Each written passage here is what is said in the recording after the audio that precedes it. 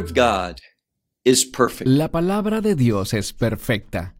La Escritura, en su forma original, no tiene ningún error ni equivocación en lo absoluto. Leemos en la Biblia que el Espíritu Santo inspiró a hombres santos, es decir, hombres que fueron escogidos de manera única por Dios, con el propósito de poner por escrito la revelación de Dios, su verdad, la palabra de Dios para nosotros, para la humanidad.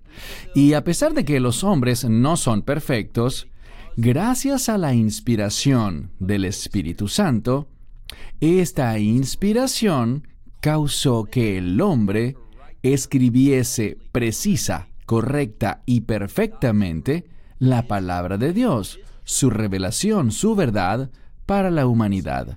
Entonces el manuscrito original, esa escritura original, ese texto, es perfecto. Pero, ¿qué pasó? Bien, ese texto fue copiado y vuelto a copiar. Y debido a este proceso podemos encontrar lo que se denomina errores de los escribas, fallas humanas. Normalmente los errores de los escribas pueden ser identificados. Podemos mirar otros manuscritos y sacar la conclusión de qué es lo que realmente debió escribirse allí. Pero algunas veces podemos pensar que hay errores entre un manuscrito y otro, pero ambos textos tienen sentido, por lo que no sabemos cuál vino primero, cuál es fiel al original y cuál contiene el error del escriba. Estos casos son muy raros, pero considerando que la Biblia ha sido copiada innumerables veces en diferentes culturas, en épocas distintas, bajo diferentes tradiciones, podremos encontrar errores, pero estos errores en su gran mayoría son insignificantes y no cambian, no impactan nuestra teología, nuestras creencias, ni los principios más importantes de la Biblia.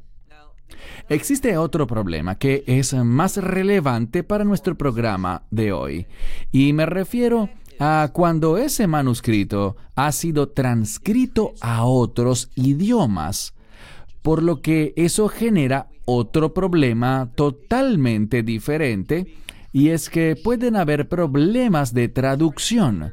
El traductor pudo no haber entendido el original, no comprendió bien el idioma original, quizás no entiende la cultura, el trasfondo, quizás no entiende cómo se utilizaban las palabras en ese tiempo, en esa cultura, y con el propósito de lograr algo específico.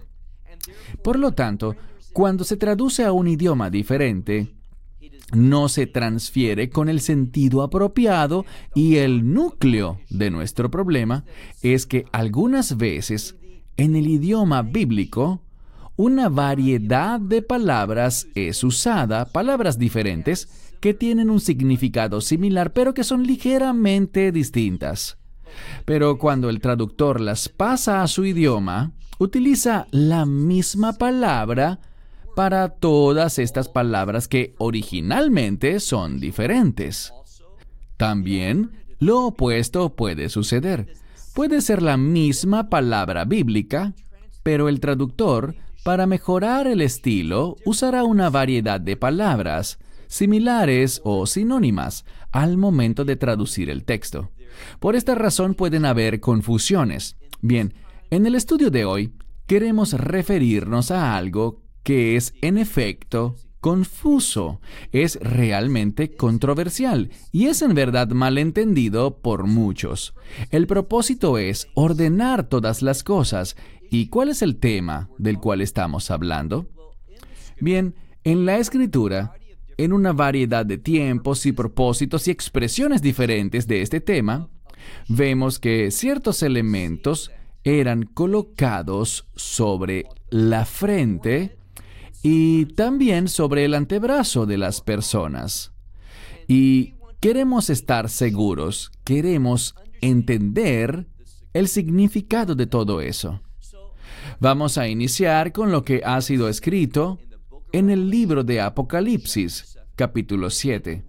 En Apocalipsis 7, vemos que Dios está utilizando ángeles. Y estos ángeles saldrán para traer problemas, dificultades, juicio, la ira de Dios a este mundo. Pero antes de que estos ángeles sean soltados para este fin, se dictará una orden. Se ordenará que estos ángeles no salgan, no hieran la tierra, hasta que algo ocurra primero. Y esto es que Dios, escucha bien, que Dios selle a las tribus de Israel, a esos 144,000. Podríamos pasar mucho tiempo discutiendo sobre los 144,000. ¿Qué tribus se mencionan allí? ¿Cuál tribu falta y cuál la reemplaza? Pero el propósito de este estudio no es ir en esa dirección. De hecho, ya discutimos estos asuntos en otras enseñanzas en video. Queremos hablar sobre lo que se dice aquí, y esto es que se supone que sean sellados con un tipo de sello, un tipo de marca. Es muy importante que prestemos atención al vocabulario. Obviamente, el libro de Apocalipsis fue escrito en griego, y la palabra aquí para sello es la palabra sifrogus, y sifrogus se refiere a algo que tiene autoridad, algo que demuestra que alguien más tiene autoridad en un asunto. Por ejemplo, sabemos que en este mismo libro de Apocalipsis se habla de un libro que fue sellado con 7 sellos, y esta misma palabra se usa allí. Y nadie tiene la autoridad, nadie tiene ni siquiera la habilidad para romper estos sellos y revelar lo que contienen, excepto una persona, el Mesías. Estos sellos demuestran propiedad, posesión. Y aquí hay otra palabra clave, y esa es propósito. Hablamos de tener la titularidad, la autoridad con un propósito. Cuando leemos Apocalipsis 7, Dios sella. Ahora no sabemos cómo Él sella a estas 12 tribus, estas 12,000 personas de cada una de las 12 tribus. 144,000 individuos en total. No sabemos si es un sello visible o invisible, si fue algo espiritual o físico.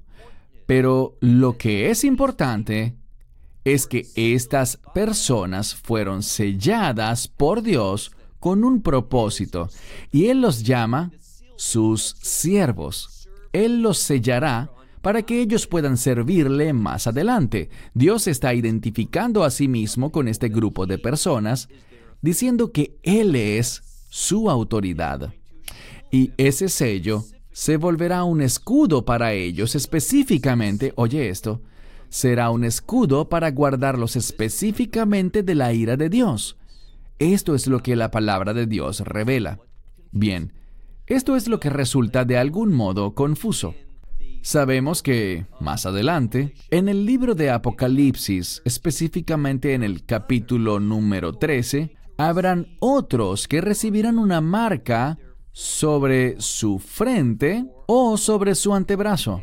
Y esto es lo importante. La palabra que se usa aquí es diferente, ¿recuerdan? La palabra en Apocalipsis 7 es la palabra sifrogus, pero en Apocalipsis 13 encontramos una palabra diferente, jaragma. Jaragma. Y jaragma es algo que está grabado, muy importante. Se utiliza, por ejemplo, en el libro de Hechos, y allí, en el libro de Hechos, capítulo 17, habla sobre algo que es grabado sobre un material y utilizado con propósitos de idolatría. Entonces, la marca que fue colocada sobre las tribus de Israel en Apocalipsis capítulo 7 no tiene conexión alguna con idolatría. Era la marca de Dios. E insisto, no sabemos si fue visible o invisible, si se trata de algo físico o algo espiritual. Viene de Dios. Dios la usa. Es muy similar a lo que vemos una palabra diferente, pero es un idioma diferente. Esto es griego. Y si vamos al hebreo, sabemos que un hombre llamado Caín mató a su hermano. En español lo llamamos Caín. En hebreo es Caín. Y a este hombre se le colocó una marca sobre su frente. La palabra hebrea ot. Ot generalmente nos habla de algo sobrenatural que solo Dios puede hacer. Y sabemos que debido a ese ot, nadie podía matar a Caín. Él quedó protegido de cualquier intención de muerte lanzada en su contra por otras personas. Esto es significativo. Pero cuando llegamos a Apocalipsis 13, para la marca, específicamente para la marca de la bestia, una palabra distinta se usa. Lo he dicho ya. Es la palabra jaragma. Y esto tiene que ver con algo relacionado a la idolatría. Y sabemos que a menos de que alguien reciba esa marca, bien sea sobre su frente o en su antebrazo, no podrá hacer ningún tipo de negocios ni transacciones de ninguna forma. Así que no importa si eres adinerado, no importa cuántas posesiones tengas, no podrás venderlas y convertirlas en dinero, no podrás usar el dinero que tienes o cosa alguna de valor. Tú desaparecerás, serás bloqueado para cualquier transacción financiera. Y esto es algo muy importante. Esta marca es visible. Y esta marca, en Apocalipsis 13, podrá ser colocada únicamente sobre las personas que la acepten conscientemente, porque todo el propósito de la marca de la bestia es expresar que la persona rinde su lealtad absoluta, sumisión y obediencia a la bestia, a este imperio. Entonces, esta marca de la bestia, como he dicho en otros estudios, no puede ser recibida por accidente. No será algo que se cuele en tu vida sin que te des cuenta. Porque todo el propósito, oye bien, es que aquel que la reciba, solo la reciba si se rinde, si toma un juramento, si se compromete, si jura lealtad a la autoridad de la bestia, si se somete. Entonces, cualquier cosa que uno reciba y que no tenga el propósito de rendirle verbal y expresamente lealtad, una rendición total, sumisión total, obediencia total a un imperio mundial, no es la marca de la bestia. Nada de lo que se ha ofrecido lo es. Resulta muy triste y desafortunado que hayan individuos que son una de dos cosas.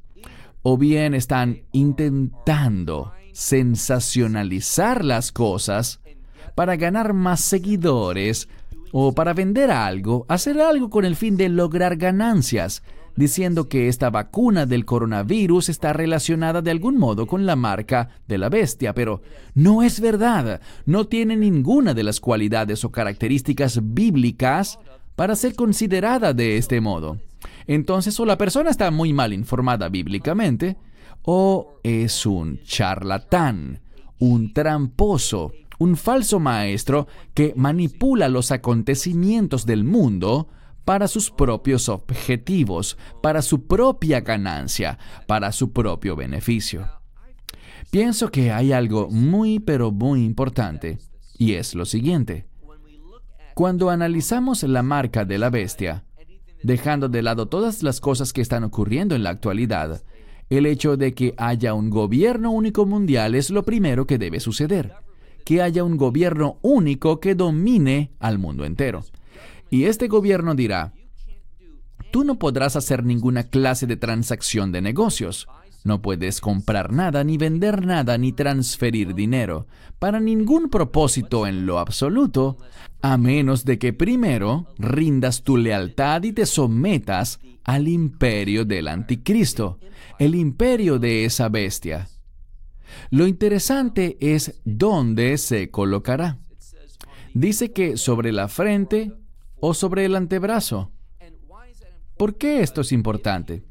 Porque si conoces bien tu Biblia, en la Torá encontramos que 2 veces en el libro de Deuteronomio, en el capítulo 6 y en el capítulo 11, y también 2 veces en el libro de Éxodo, 2 veces. Éxodo capítulo 13 nos habla sobre lo que llamamos el tefilín, o en español, las filacterias, en las que se nos ordenó atar, oye con atención, en la que se nos ordenó atar la palabra de Dios, literalmente los mandamientos de Dios, sobre nuestro antebrazo y sobre nuestra frente, no en uno o en el otro, sino en ambos. ¿Por qué? ¿Cuál es el mensaje del tefilín? La frente significa nuestros pensamientos, que somos llamados a pensar de acuerdo con los mandamientos de Dios. Y el antebrazo implica las obras, las acciones, la conducta, el trabajo. Y por lo tanto, somos llamados a obrar y comportarnos a la luz de los mandamientos de Dios. El mensaje principal del tefilín es que pensemos u obremos de acuerdo a los mandamientos de Dios. Bien, tendría mucho sentido que este anticristo y su imperio procuren hacer exactamente lo contrario, que ofrezcan colocarte la marca de la bestia si juras lealtad y sujeción a este imperio perverso, con el fin de que pienses y de que le permitas controlar tu mente, le permitas controlar tus obras, que le seas fiel, leal y te sujetes a su autoridad. Quizás haya una conexión entre la marca de la bestia y esta suplantación, tomando lo que Dios dice que hagamos, y la corrupción del anticristo, diciendo, no pienses ni actúes de acuerdo a los mandamientos de Dios, sino que debes pensar y actuar conforme a lo que mi imperio te ordena. Lo último de lo que quiero hablar es de algo más que implica una marca sobre la frente, pero es muy diferente. Cuando buscamos en las Escrituras, y me refiero a los 144,000 sellados, como mencioné antes, no sabemos cómo serán sellados en sus frentes. He dicho que puede ser algo visible, puede que no. Quizás sea algo espiritual que solo Dios y sus ángeles pueden ver, o puede que sea algo visible. No lo sabemos. Pero sí sabemos esto.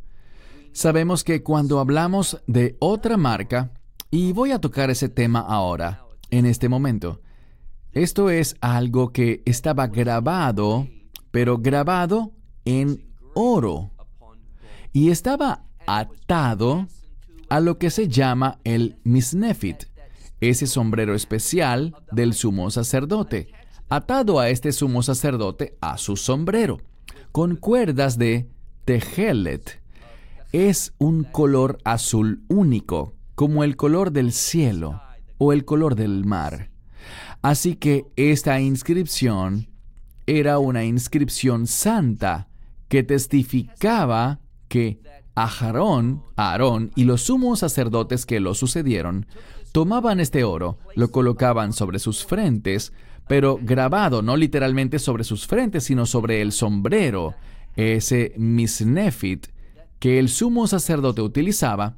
Ellos ataban con estas cuerdas de tejelet, ese azul rey, y tenía algo escrito en oro que decía Kadosh le Hashem, lo que significa santo para el Señor. Esto significa que la obra del sumo sacerdote, especialmente cuando trabajaba para el perdón de los pecados por el pueblo, este era su propósito. Él estaba apartado para tal fin. Esto podría asemejarse porque este trozo de oro con esas tiras de tejelet que se ataban al sombrero del sumo sacerdote es llamado tzitz.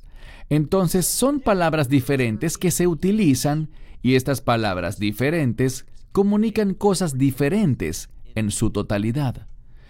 Pero quizás podamos hacer una conexión entre las tzitz y los 144,000 sellados de las tribus de Israel, de esas 12 tribus, porque Dios los utilizará. Recuerda, si lees con cuidado, con respecto a los 144,000 del libro de Apocalipsis capítulo 7, descubrirás que Él los llama siervos de Dios. Y la palabra santo se refiere a servir a Dios, porque la santidad, Kiddushá, siempre tiene que ver con el propósito de Dios, su voluntad, su programa, lo que Él nos ordena. Y estos 144,000, 12,000 de cada una de las 12 tribus de Israel, este grupo de personas, siervos de Dios, serán utilizados en última instancia para su propósito. No caigamos en falsas enseñanzas. No nos emocionemos y dejemos que la emoción y todas estas cosas que utilizan sensacionalistamente, que nada de eso nos desvíe de la verdad. Sabemos que en Apocalipsis, capítulo 7, habrán algunos de los hijos de Israel que serán sellados sobrenaturalmente por Dios, con el fin de servirle y servir de acuerdo con sus propósitos. Sabemos que, de igual forma, en Apocalipsis 13, veremos la marca de la bestia, una palabra totalmente diferente, que habla sobre algo diferente, que en lugar de caminar con el tefilín sobre tu frente y tu antebrazo, recordando, haciendo, pensando y poniendo en práctica los mandamientos de Dios, la marca de la bestia habla de una lealtad diferente, de pensar y llevar a cabo la voluntad del anticristo.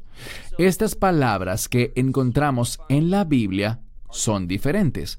Desafortunadamente, muchas veces en otros idiomas, la misma palabra se usa para comunicar todas estas cosas, pero no está bien. Todas se refieren a cosas diferentes, tienen propósitos diferentes y diferentes expresiones sobre cómo son usadas en un sentido práctico.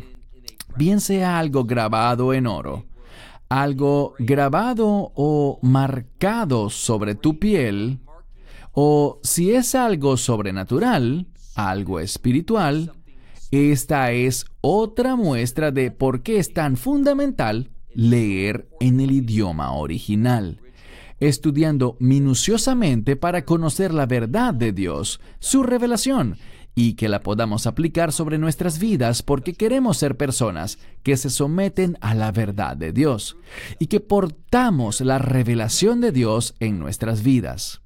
Cerramos con esto. Hasta la próxima. Shalom desde Israel. Shalom from Israel. Esperamos que te hayas edificado con el mensaje de hoy y lo compartas con otros. Te invitamos a seguir nuestros estudios cada semana por este canal y por el portal de YouTube de Amarás a Israel. También puedes descargar nuestra aplicación móvil gratuita, Mi Estudio Bíblico.